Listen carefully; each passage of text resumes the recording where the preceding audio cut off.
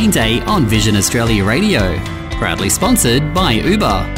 Uber's aim is to provide reliable transport to everyone, to go anywhere. Download the Uber app today. Now, this is a very important day to celebrate those fabulous devices that help people who are blind or have low vision like me get around safely and independently. I've been using a white cane for 26 years, not the same one because they always got bent, and it used to help me get around my local primary school, get to places in my hometown as a teenager, tackle the mean streets of Melbourne when I moved there as an adult, and now that I'm living in lovely Albury, it helps me get to my favourite coffee place, which is very important.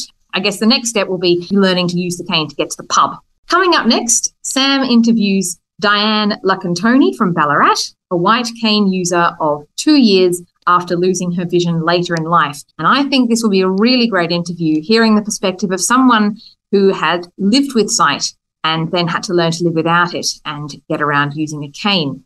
As someone who's been blind since I was born and was using a cane since I was 5, I'm really looking forward to this interview. Over to you, Sam. Thanks very much, Tess. That's right. As Tess mentioned, I'm speaking today with Diane Lacantoni, a white cane user from Ballarat who's had her cane for the last 2 years. Thanks so much for joining us today on this White Cane Day special. No, thank you very much for having me. Why don't you tell us a bit about yourself? You could talk about how you came to be paired up with your white cane and also sort of what that's meant for your mobility and your independence.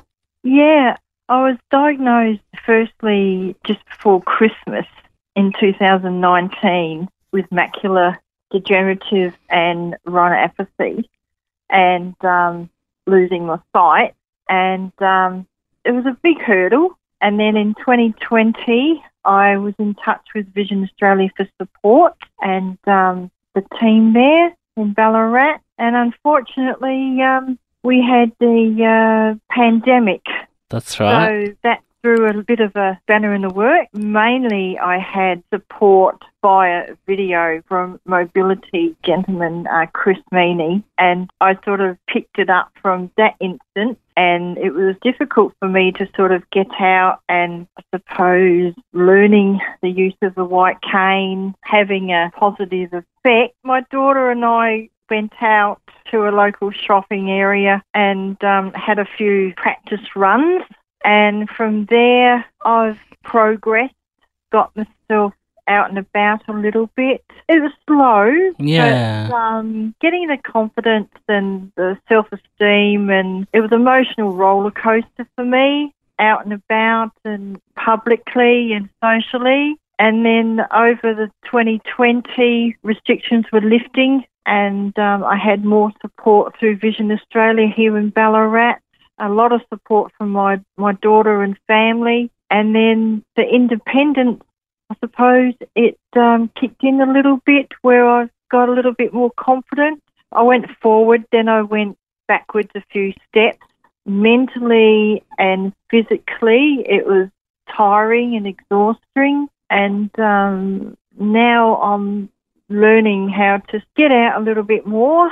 I'm now in the progress of having some social things as well, like the YMCA, which I'm going to start soon. I'm attempting to do some horse riding lessons. Oh, wow. Yeah, so... Okay, that's pretty exciting. So talk us through a bit about that emotional roller coaster that you did face and sort of the same things that a lot of people who are new white cane users going through, such a huge change in their life and adapting to so many new tools and technologies and things like that. What was the feelings of sort of the hesitations, or, you know, maybe you had some concerns or some worries or maybe a bit of anxiety about getting back out and about, and how did you sort of overcome that? Well, with the anxiety, I also have a mental health of depression. So with the support of a psychologist, I sort of backpedaled a little bit. I wasn't confident enough to get and seek some help. I mainly stayed home, shut myself out a little bit. But a lot of that was through this pandemic that we were also going through. So that's right, mentally, it wasn't the best of times. I had to build up a little bit of self-esteem. Once I was out and about a little bit, local shopping, or just to go to the GP, I struggled. And learning to get out a little bit more, I had to push myself a little bit more. And I got over a few hurdles regarding socially get out for, say, a coffee or lunch, or as we like to do, a family thing. It was difficult at first, feeling that everyone was looking at me, watching me. I had to put a bit of a brave face on, but at the same time, I sort of stood there and just thought, well, I can do this, Di, and I did gradually. It wasn't a thing overnight. It just, and I still do struggle at times, and I still think, well, silly me, get out there, Yes. make it aware. And people started accepting me who I was, that I'd never changed. I love adventure. I love all sorts of events. Like I've been going to concerts, which is a great therapy. I love my bands. I always have from the 70s right through. I love my bands. I love that feeling of being there and the excitement and, just let myself go. We've talked about the challenges a bit more generally, but what have been some challenges in particular related to the white cane, perhaps, with the getting around and getting used to how it works? Yeah, it does take me some time. It's a blessing to have this white cane when you're out and about. Not only people sort of move out of your way, I suppose, but you get to know, like the Bridge Mall, for instance, it's got brick pathing throughout the whole mall. Then you've got the path like bitumen. So you can feel that. You can feel the surfaces. You can feel the little bumps and obstacles. It's just a matter of persevering it, learning where they are, mapping it in your head.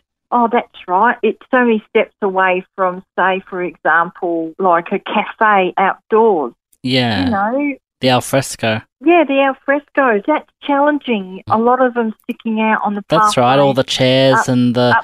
It's almost like an obstacle race. It is, obstacle course. You've got all the signs put out and you can trip over them and And I've approached businesses to say, look, hang on a sec, please bring them in away from walking, the main areas of the footpath, to people with disabilities. I'm very passionate about their safety and getting out and about and around without all these obstacles in their way.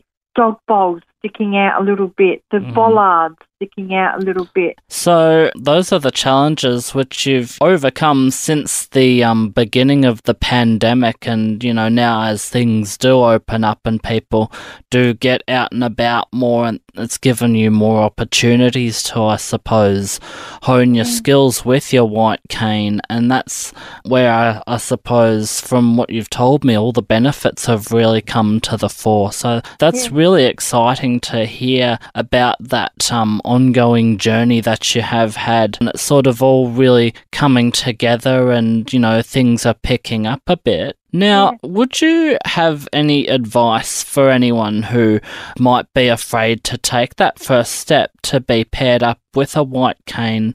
Yeah, I think finding that support is the most important thing, whether it's a friend, a neighbour, your family members. It does affect them as well, emotionally, physically, mentally. It does affect everyone. Everyone take their own stride. Don't rush it. It will happen. Eventually you will get your self-esteem and a little bit of confidence, and day by day, just try and get out there locally. Look at your community. There's all different community hubs these days. If you're isolated, you can always speak to your GP or the nurse or someone that's out there, and then you can ring Vision Australia or Australian Guide Dogs. There's so many opportunities out there that are open. I found not only my psychologist, but I just found my local GP. Vision Australia, the team, when they have market locally around here in Ballarat, have a chat to them, have a chat to anyone that you feel comfortable, and things will happen, things will open, And I think the main thing is keep on smiling, keep on having a bit of a laugh, a bit of cry. It's that gets you through that day that does help eventually. You know, I still have my days where I have that little cry or I steer away from things. But then I turn around, I look at myself and say, you can do this. So, yeah, that's my advice. Oh, that's fantastic advice and super important things to keep at the forefront of everybody's mind and great words to live by. So thank you so much. I've been speaking today with Diane Lucantoni, a white cane user of 2 years from Ballarat, telling me all about her experiences today with the white cane. Vision Australia Radio's 2022 listener survey has been extended until October 24. What do you most like about our service? Where are you listening from? How can we improve? Share your thoughts and help shape the future of Vision Australia Radio. Plus, you'll have the chance to win one of 10 prizes just for taking part. T's and C's apply. Visit varadio.org before October 24 and take part now. varadio.org.